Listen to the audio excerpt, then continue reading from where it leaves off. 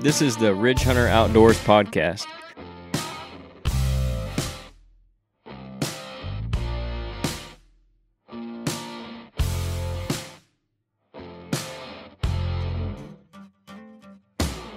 Hey everybody, this is episode 43. I'm Kenyon Clark, here by myself tonight. Our normal recording night, everybody else was busy, so I'm kind of getting this thing last minute, but I wanted to get something out because I didn't want to go another 4 weeks or whatever it was, maybe it was longer than that, without having an episode out. So either way, I think I got a good one for you tonight. I'm going to talk a little bit about saving some food plots now that we're getting a little later into the planting season.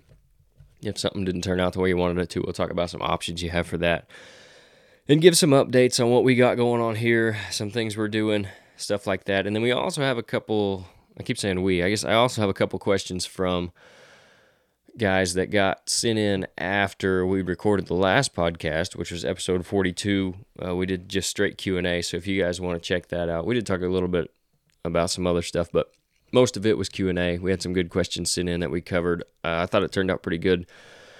So, like I said, I got 2 questions left over from that I wanted to get answered. And if you guys got questions any other time, send us a message through Facebook or Instagram, on the website, send us an email, whatever. We'll try to get you an answer right away and then cover it on the podcast as well, because we like doing that. And it's the reason for doing this is helping guys out. So, and hopefully being a little bit entertaining at times. The first thing is this weekend, the 27th and 28th, is the Deer and Beer Fest up in Bloomington.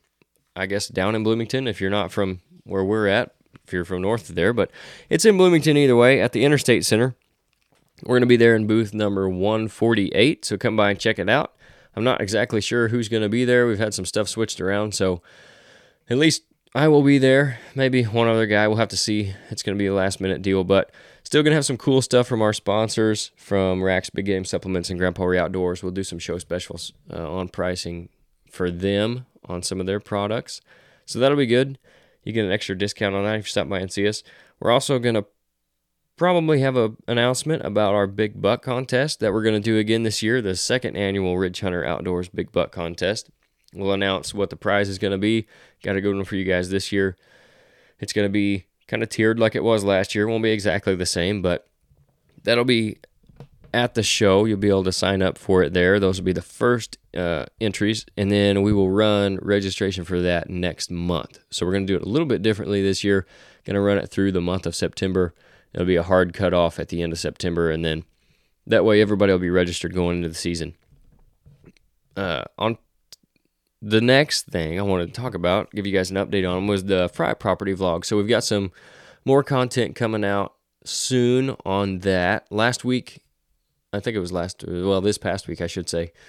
Last week, if you're listening to this on Monday, I got the fall part of that plot planted. So if you've been keeping up with it, we've got some corn there as a screen and some food, obviously, and then we've got beans on part of it. The majority of it is in clover and chicory, which was and some alfalfa, which was just clover and alfalfa until here last week. I did put some chicory in that portion of the plot too. And then on the another side of it is our fall portion, which is going to be oats and some rye. We've actually got a blend from Grandpa Ray's in there, the Southern Jubilee. So interested to see how that's going to turn out. We're going to put some oats on top of it as well. And I got that planted, everything except the oats. They came in a little bit later, so going to go ahead and broadcast them out probably this week. It'd be nice if we could get a good rain in. I could do it before that, but we'll give an update when we do that. We'll get some more video and then get kind of a final planting video put out on the Fry Property vlog, and then from there it'll be, hunting the plot. Maybe we'll go over some trail camera pictures or something we're getting from it. Whatever, as we go on, we'll figure it out and we'll keep that thing updated. So, got that going on. Also, we talked about possibly doing some stuff with Nate's plots, maybe doing a couple videos out there for you guys, just talking about kind of similar to what I'll be talking about tonight, a little bit of what we talked about last week. But what he had going on out there, what he originally planned, where he had to change his plans, what he's got now, what works, what's working, what didn't work, etc. So that'll be good too, I think. We'll go over I know we've talked about it quite a bit, and Nate's explained it quite a bit, so we'll be able to show you guys maybe part of what he's talking about in his plots where he's hunting. And Also, I'm going to be doing a bit of a project myself at the cabin. I know you guys have heard us talk about that place, so going to be expanding a couple plots there. One of them is, I don't even know if micro plot would be the word for it, but I'm going to make it a little bit bigger. And then the other one, I'm going to try to push it to around an acre. So we'll see what we can actually get done there, but that's the plan as of right now. And that's going to have to be within the next week or two because it's getting late in the game for planting stuff. But like I said, we'll talk a little bit about that as well. So going to have some videos up on it. I don't know if we'll do a whole vlog on that one. We might do a vlog for that as well, like we've been doing for the Fry property. So that'll be another little series, we'll call it. That'll be on the YouTube channel for you guys. And then as we go on, I talked about it maybe last week or the week before last. Going to start doing another kind of, I don't want to call it a spinoff, kind of what it is, one more episode per week. Hopefully that one will come out on Fridays, so then we'll have one Monday and Friday. Just some more content for you guys, and as the season gets rolling, we'll do some more video content. I'd like to do this video as well, get back to doing video on the podcast. We kind of did that for a while and stopped doing it. I really just wasn't happy with the video quality we were getting, so you're going to have to wait till we can update or upgrade our camera equipment, and then when we get that done, we'll go back to video on the podcast as well. So it's hard to film 3-4 guys on a phone. With 2 guys we can get away with it, and it does pretty good picture just filming on the iPhone, but for 4 guys it's hard to squeeze everybody in there, and then obviously you can't do cuts and stuff like that. So the cameras we got working with, they're just not the quality I was hoping for on there, and I don't want to put anything out that's of poor quality. So for right now, I think no video is better than bad video as far as that's concerned. So hopefully in the future, we'll be able to do that and bring this back to video because I think it's a little more engaging, especially for you guys who listen on YouTube. I know it kind of sucks to just have a picture on there and you can't set the phone down and lock it and still listen to it. But an alternative, we do put this out on Spotify and the Apple Podcast, and it's on our website as well. Now, I assume the website's the same way as YouTube. I've never actually tried it on mobile to lock it and see if it still plays, but I got to figure it's the same way as YouTube where if you lock the phone, it won't play anymore. But you do have the other 2 options as well with Spotify and Apple Podcast where you can go find us there. Even if you have Spotify for free, you could find us and listen to it on there. You might just have to deal with some ads or something. But that said, I want to move into kind of what I had planned to talk about tonight with the other guys. I'll try to cover it at least from my perspective and some experiences that I've had with it, and just talking to other guys as well, not only on client properties, but, guys I know that hunt and do their own food plots, and then stuff that we've done as well on all of ours. So really the topic is saving a food plot that either didn't turn out quite like you wanted it to, it got washed out, it got dried out, stuff didn't come up, you got weeds that overtook it maybe because you planted it a little too early, things of that nature. So maybe you didn't have enough sunlight that you thought you were going to have, and you're not getting throughout the whole plot, you're not getting the growth that you thought you would see. Whatever the case may be, if your food plot's not as good as you planned on it being, you do still have some options. This is coming out on the 22nd of August, so it's still really not too late to do a lot of things. But it is late enough that if you planted kind of towards the early part of the season, you're going to be able to tell how well those food plots are going to do. At least in our area where we've had some rain, and even, south of here, I know they've had quite a bit of rain. And areas like that, you should be able to tell what you're going to have. So if it's a bad situation, like I said, there's still some things you can do. Even if we're talking, getting into September, if you're planting now, and you decide that it's not what it wants to be, this stuff is still applicable, especially the first part of it, which is winter wheat and winter rye. Those 2 things are huge for me when it comes to saving food plots. Winter wheat's a little cheaper generally. Now this year I know, depending on where you go, it can be hard to find. I tried to get some awnless winter wheat, which is what we prefer because the deer will come in the next spring and eat that too after it seeds out. The regular stuff like the hard winter wheat, they don't necessarily like that as much. They still will eat it when it's young though, so it's a good option for the fall. Just don't necessarily have the spring food source as well. So, But if you can get your hands on some wheat, like I said, we had trouble finding the honest stuff, but any wheat you can get your hands on, you can go in, broadcast that stuff at a pretty high rate, whatever you're comfortable with, anywhere from 20 to 40 pounds, just depending on how you're broadcasting it, I guess, and where you're at and how you feel about it. It's almost a preference thing, how much coverage you want, what you feel good about. I've done both sides of that spectrum and had pretty good results either way. I generally do go a little heavier, but, it's if you can push 40 pounds of seed for an acre and a half, then that's perfect. If that's what you can get your hands on and that's what you got to work with, it'll do just fine. And then the winter rye as well, same way. Like I said, it's generally a little more expensive, although I'm not exactly sure where it's at right now. That stuff you can go in and broadcast, late into the season.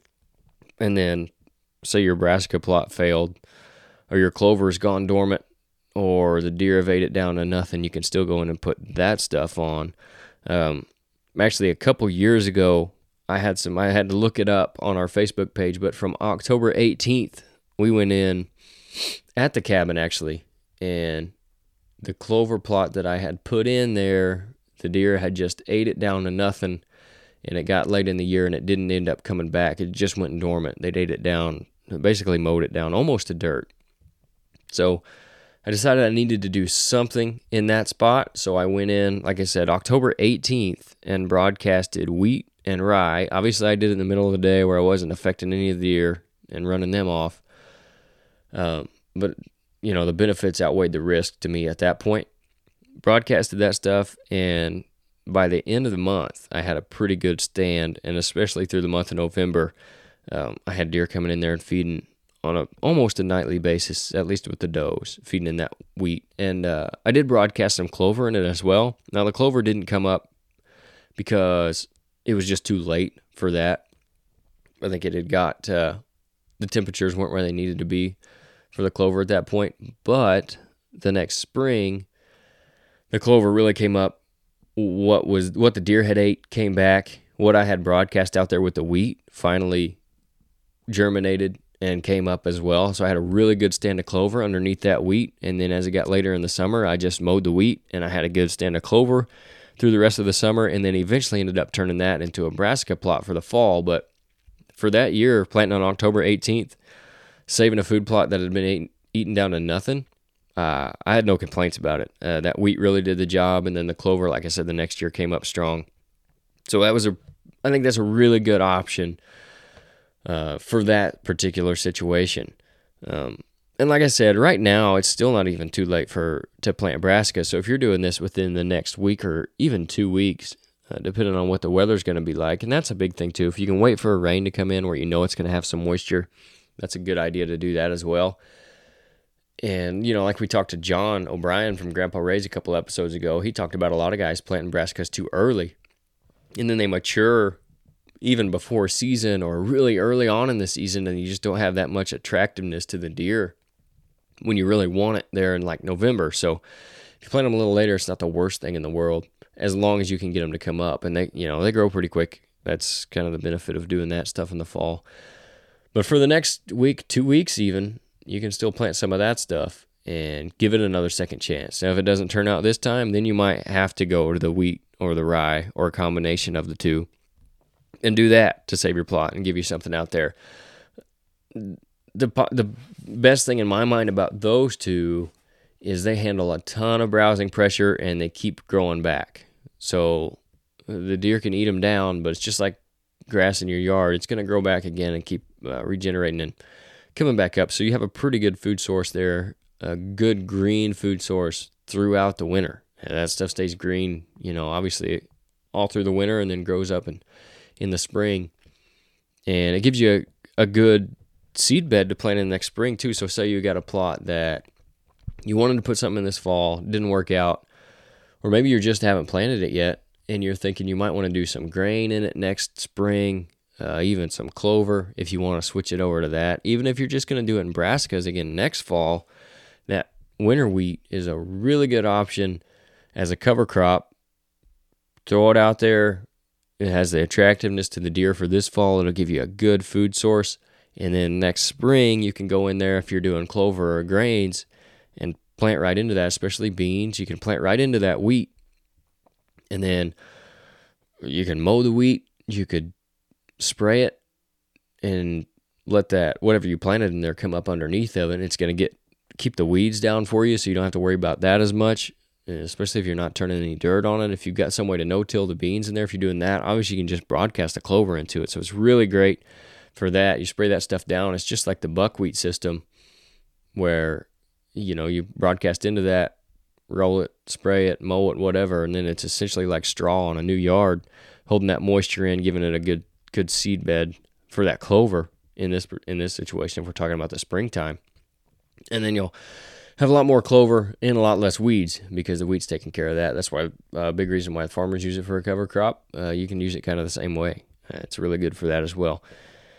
Or, like I was just talking about, go ahead and throw that clover in the mix in the fall, and it'll lay there and wait until the next spring to germinate and come up, and then you'll have a head start on that as well. And if you decide you need more of it, go in there and throw it out in the spring or frost seed it as well. So it gives you not only a good source for the immediate future, but it'll give you a head start on next year as well. So in my mind, that's one of the best options if your food plots didn't turn out this fall like you wanted, or if you had clover out there this spring and the deer have just ate it down, or if it's gone dormant because it's been so dry wherever you're at. Obviously, that's not been the case around here, but I'm sure there's some areas where that's been an issue. So those are just my kind of my thoughts that I had put together on that as far as saving some food plots. So I did want to get some time for these two guys' questions here, and they were submitted through the Facebook. I'll try to start posting more posts on the nights we're going to record, asking for questions, just so you guys maybe have a better outlet for that, or a way to give it to us instead of having to search us out and go through sending us a message through Facebook or something if you see the post just pop up on your feed. And if you're not following us, go ahead and do that on Facebook and Instagram, at Ridge Hunter Outdoors on Facebook and at Ridge Hunter OD on Instagram. And then you'll see all that stuff when it comes up. Generally try to post a lot of content about kind of what we're doing on client properties. We'll do hunting updates during the season. So like what we're seeing, what's going on, if we're having some success, if we're not, rut activity, keep you updated on that here, at least for our area. And that's a good way to keep up with us there. Any announcements we have, like the Big Buck contest, that'll be on there the beginning of next week. So the link to register will be on there. Obviously, we'll announce it here too, but go follow us on our socials, and that's really the best way to keep up with this. And as far as the podcast goes as well, if you follow us on Spotify or subscribe on YouTube, that's perfect too. So you'll get those notifications when stuff does come out. But we also always post it on the Facebook page too. So you'll be able to keep up with that even if you miss out on a notification from one of the other sites. But that said, I do have a couple other questions from a couple guys. And the first one I thought was interesting, and I wanted to expand on it a little bit. He asked, how does someone with physical disabilities go hunting if they are a bow hunter? So he explained a little bit in the comments that he was talking about, particularly, I believe it was a shoulder issue with him. So I wanted to kind of expand on it a little bit and add some other disabilities into that, physical disabilities. The hunting is, I feel like we've tried to make it really accessible, and there are a lot of groups out there who try to make it really accessible, and that's good for the sport in general to get more people out there doing it, not limiting people to their physical capabilities to get out there and hunt, especially as far as like the shoulder issues, where if you want to continue to bow hunt and you don't want to limit yourself to, like here in Illinois, 6 or 9 days a year, 6 days a year, I think, to shoot a buck with a shotgun, or they'll have that rifle coming out this year, gun hunting in general, at most 9 days or something like that. Maybe it's 10 days, whatever the gun season is. Very short compared to the bow season. Let's just put it that way. Bow hunting obviously gives you a lot more opportunities throughout the year. October to January, middle of January every year, with minus those 10 days or whatever it is for the gun season, you can get out there and bow hunt.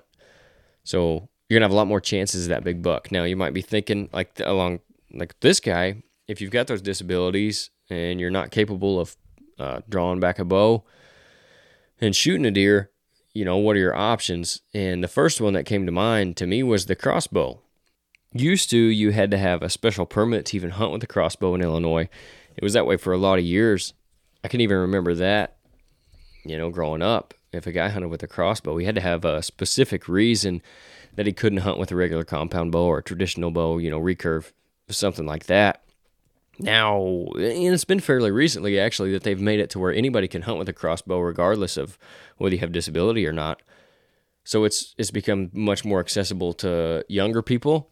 And then if now you don't have to jump through the hoops of going and getting that special permit, if you do have a disability, it's made it easier for them as well because they can just go pick up a crossbow and not have to worry about it. So to me, that's the biggest one. If you have a shoulder issues or elbow issues or whatever, something that's limiting you from using a traditional bow, compound bow. And the crossbows they're making nowadays, like Jeff, him from here, he hunts with a center point, which is Raven's budget bow, we'll call it, their price point bow, made by the same people. It's a great little bow, around $300, $400 for a crossbow that's shooting almost 400 feet a second with some pretty considerable kinetic energy. Now, he has to use a pull rope with that particular bow. I believe you can spend an extra $100, $150. So now we're talking, $400 to $550. We'll call that range. $450 to $550. You can get one with a crank. They make some pretty sweet crossbow cranks out there where if you're so limited that you can't use the pull rope even on your crossbow, and you can get one with a crank, and it's just like using a fishing reel and get that thing going. There's just so many options now, and budget isn't as big of a limitation as it probably used to be with crossbows because there's such a wide spectrum. You can spend, like I said, anywhere from $300 to $3,000, $3,500 on a crossbow. So if you've got the means to do that, then shoot, you can get the Cadillac of crossbows, and with the cranks they got on them, they'll practically draw themselves. I mean, that's the biggest thing you're going to notice, aside from some features and maybe a little bit of shootability. But the biggest on the cranks is the lower price points. You're still going to have to crank it. It's going to be, I don't want to say difficult, but you're going to notice a little more pull than on some of the more expensive ones. The nicer ones, like 10 Point, makes a really nice really nice crank system. I believe it. I don't want to say it wrong, but I think theirs might be the AccuDraw. I can't remember 100%, but some of them are built in, some of them are attachments. There's different options out there depending on your budget. So, and I think that one of the bigger things with the crossbow as well is there used to be this stigma about it, and Jeff actually talked about it in a comment back to this guy who asked the question. He was one of those guys that said, never hunt with a crossbow. That's just not for me. I'm not going to do that. It's cheating and all this and that. And that was, and I think it probably still is in some circles, a belief about crossbows is like it's cheating or it's a sissy way to do things, for lack of a better word. But you got to just get over that stuff and not worry what other people are thinking, man. If you love hunting and you need to get out there, and if you want to get out there and do it, and that's your way to do it, then go do it, man. Even if you don't have a disability and you want to use a crossbow, practice with the thing, get proficient with it. Don't just go out there slinging arrows because it's like a gun. Be fair to the game, but practice with it, become proficient, and go use it. There's nothing wrong with that. And if somebody wants to say something about it, just ignore them and move on. And most people that are going to say anything about it are on social media anyway, and you just got to ignore those people. It's not worth the time to fight with them and argue with them or let them get to you. So that's the biggest thing that came to my mind, especially in that particular situation, was using a crossbow. It just makes it so much more accessible for people, and I think it's really a great thing. I think they should have done that, changed the law on that a long time ago where more people could use them. I think they got more kids into hunting. I think it has brought more kids into hunting, more older people as well, because before, if you just got to the point in your life where you weren't physically strong enough to draw back a compound bow anymore, I'm not sure how easy it would have been to get the permit to use a crossbow. So you do have that option now, even in that situation. The other thing, like I said, I wanted to kind of expand on that a little bit. As far as disabilities go, if you have trouble with your legs, walking and all that, nothing says you got to walk 500 yards to your stand and climb up in a tree, you can use ground blinds nowadays. Have someone drop you off. They've got electric buggies now and bikes and whatever else, especially the buggies, like if you've got trouble walking very far or climbing, anything like that, those kind of disabilities, you can have someone bring you in. Now, you might have to go in a little earlier than normal, but drop you off at a ground blind over, say, a food plot. That might be another thing you think about is if I can't go as far now, I'm going to have to do something to bring the deer into me where I can get to them. So you might have to figure out a way to make that happen. That's just another option. You don't have to necessarily if you've got a good spot, but ground blind would be a great option for that. Guys that can't climb a tree, and that could be a lot of things, arms, upper body, lower body, whatever. And you can do it that way. There's a lot of platform stands even now, like the platform blinds they have. You can build really easy grade stairs on there. If you got trouble with stairs, you could build some kind of ramp system, have someone help you build a ramp system for that, and still be elevated and get that experience with it. Obviously, that costs money. It's a little more expensive than the ground blinds. You can get a good ground blind for $100, maybe less than $100 now. And that's an option for you, especially in the case if you're just wanting to get out there and hunt. Now, some of these ways you might not have the best opportunity at killing a 180-inch deer, but you might have to manage your expectations a little bit. If you really love hunting and that's why you're out there to do it, and you're looking for a way that you can still go out there and pursue that, what makes you happy, being in the woods, do it for that instead of that huge trophy buck, and you're still going to have plenty of opportunity to kill good deer and, get out there and hunt and do what you love with those options, And I'm sure there's more out there. Shoot, it's been several years ago now that I believe it was on the Outdoor Channel. They had some kind of program where they were taking disabled people hunting and introducing them to the outdoors, and they had a blind kid on there, and they got a permit for wherever it was, an special exception or whatever they called it at the time, and they got this kid a crossbow, and they put a laser system on it, and I want to say it was in Texas.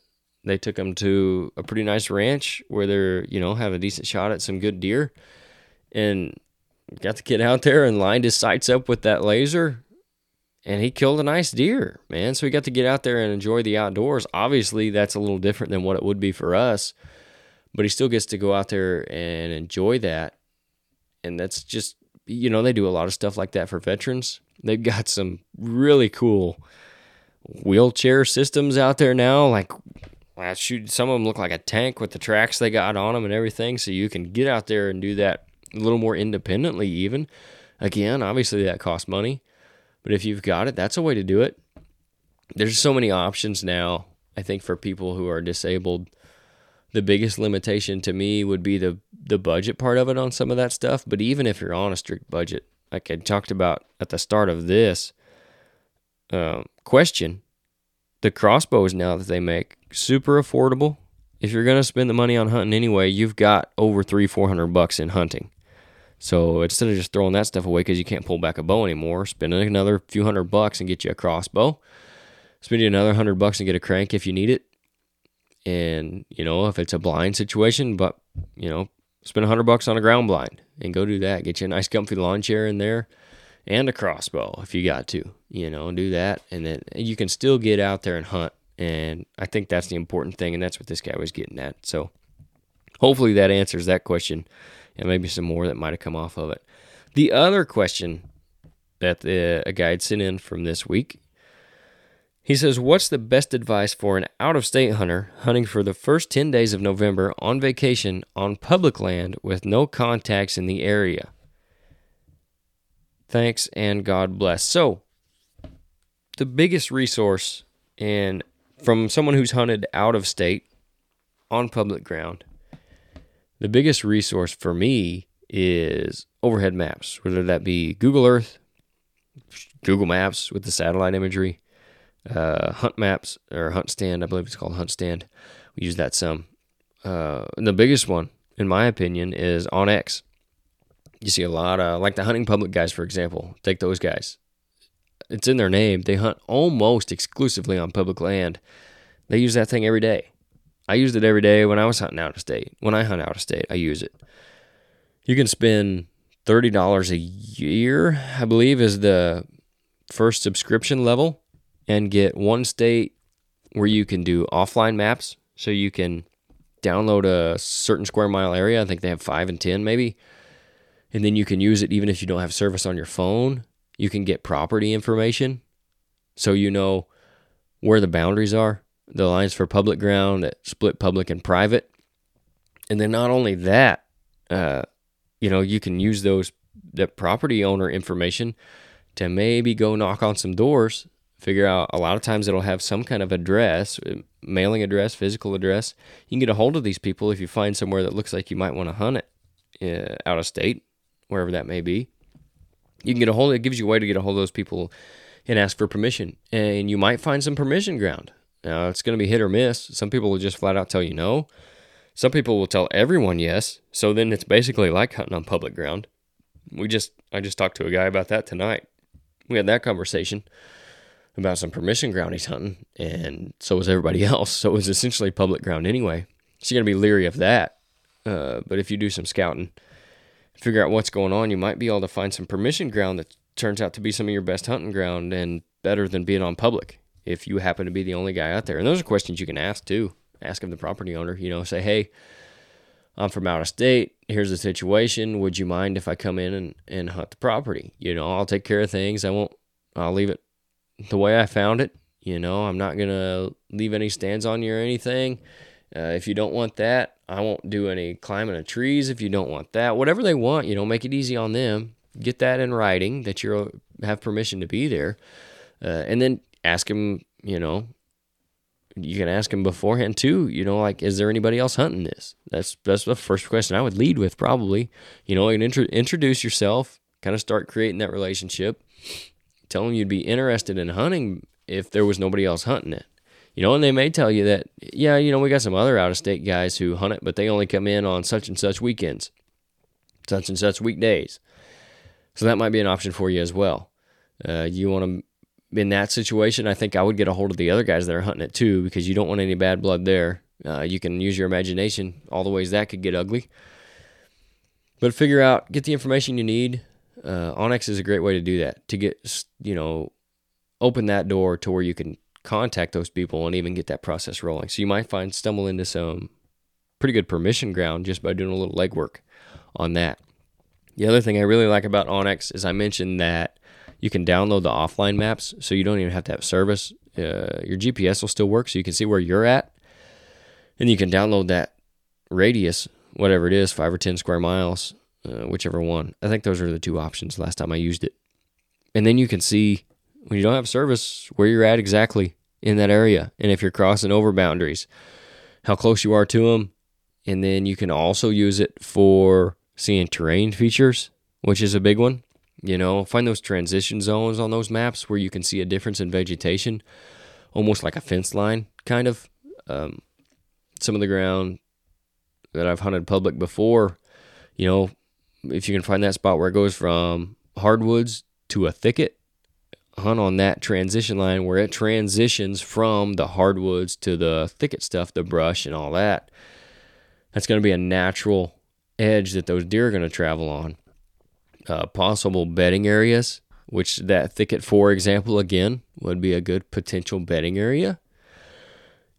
Pine thickets, cedar trees, those are generally pretty easy to see on a map. You can use the topo to find slopes and stuff like that, so you might find the right hillside that they want to be bedding on. If you can find a cedar thicket on a hillside, man, go check that thing out.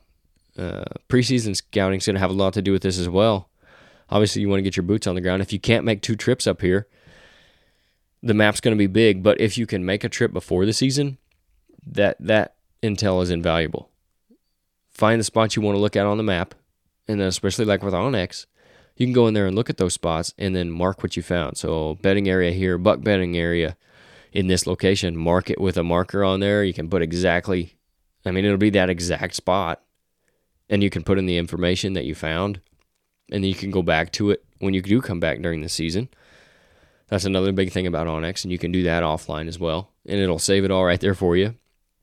So use it to not only to scout from above, but then to hone in on those areas to save time if you can get up to where up here, I always say up here, if you can get here from wherever you're at to to scout, then you're going to save time doing that because you've already done that pre-scouting, we'll call it, on the onX map.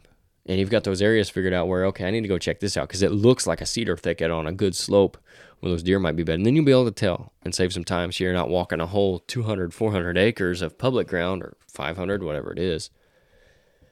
You can just go check those specific spots. And then if you don't find anything you like, move on to the next one and mark it.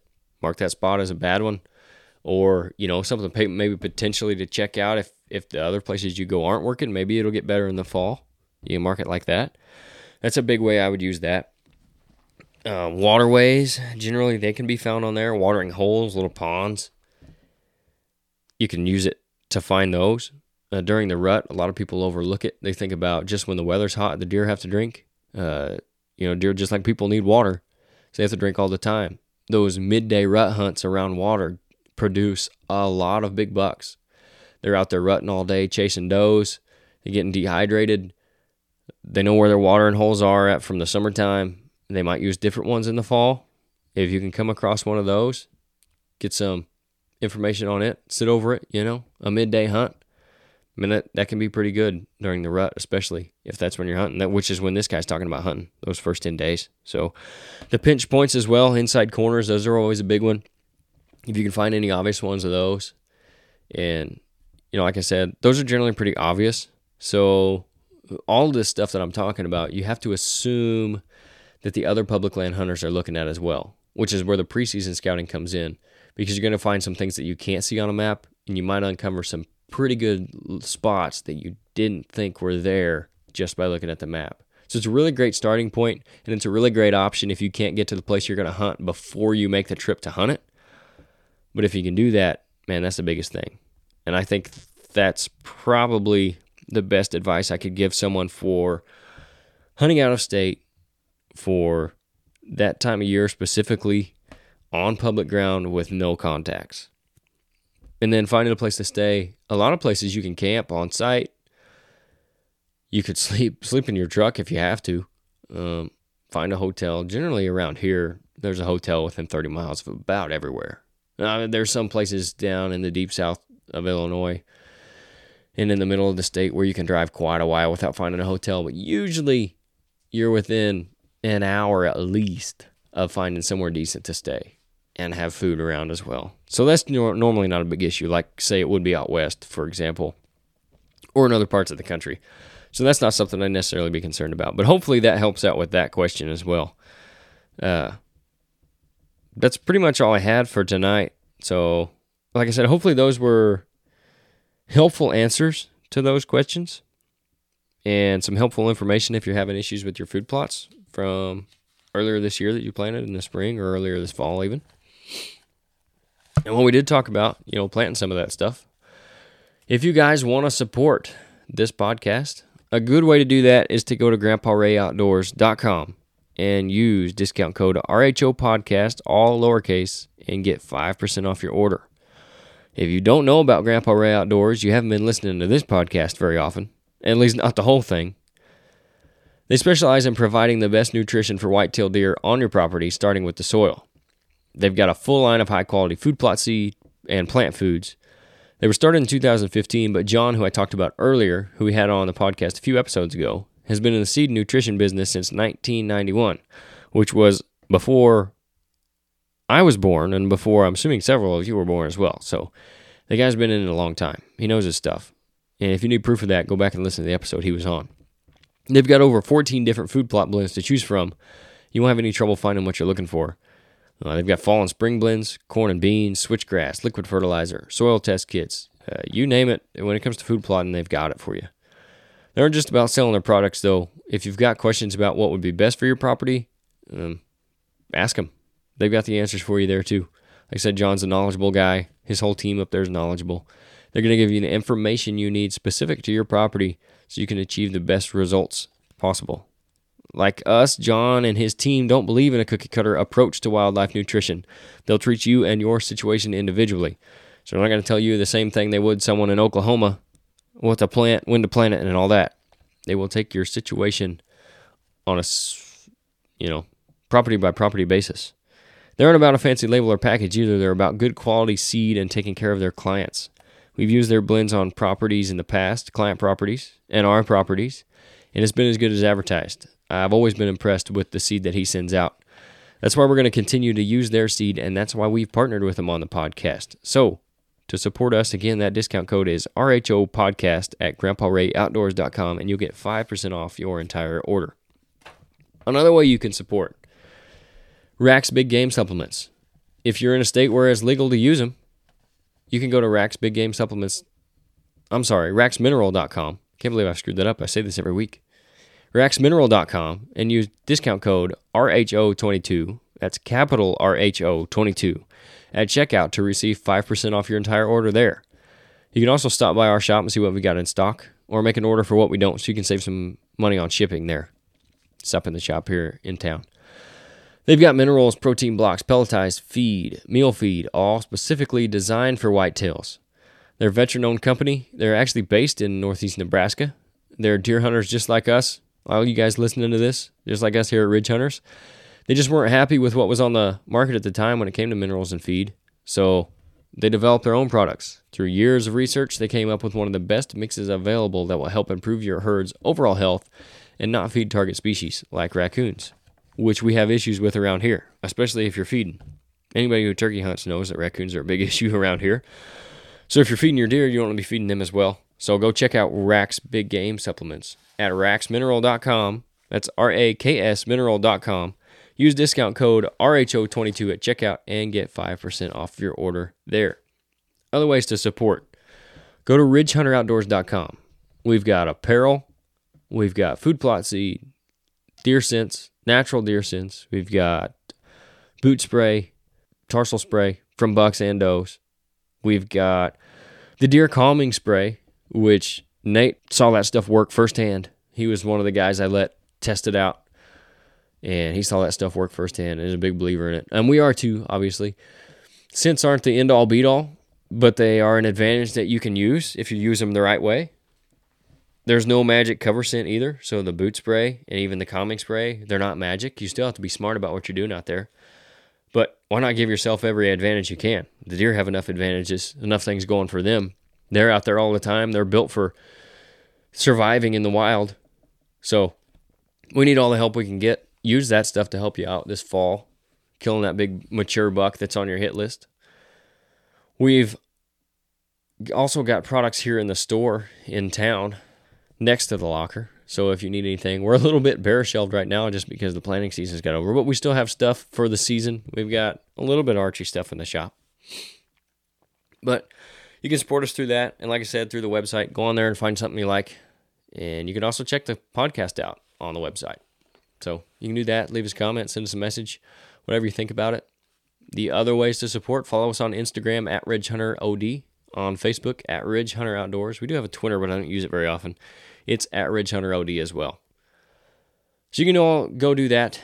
Subscribe if you're listening to this on YouTube. If you're not, go subscribe anyway. You'll get all our other content as well. Like I said earlier, we're going to have some more videos coming out this fall. Probably won't do any like actual hunting videos. We might do some here and there, but it won't be anything, I wouldn't say consistent on that. Just with everything else we have going on, we're not at a point where we can do that yet.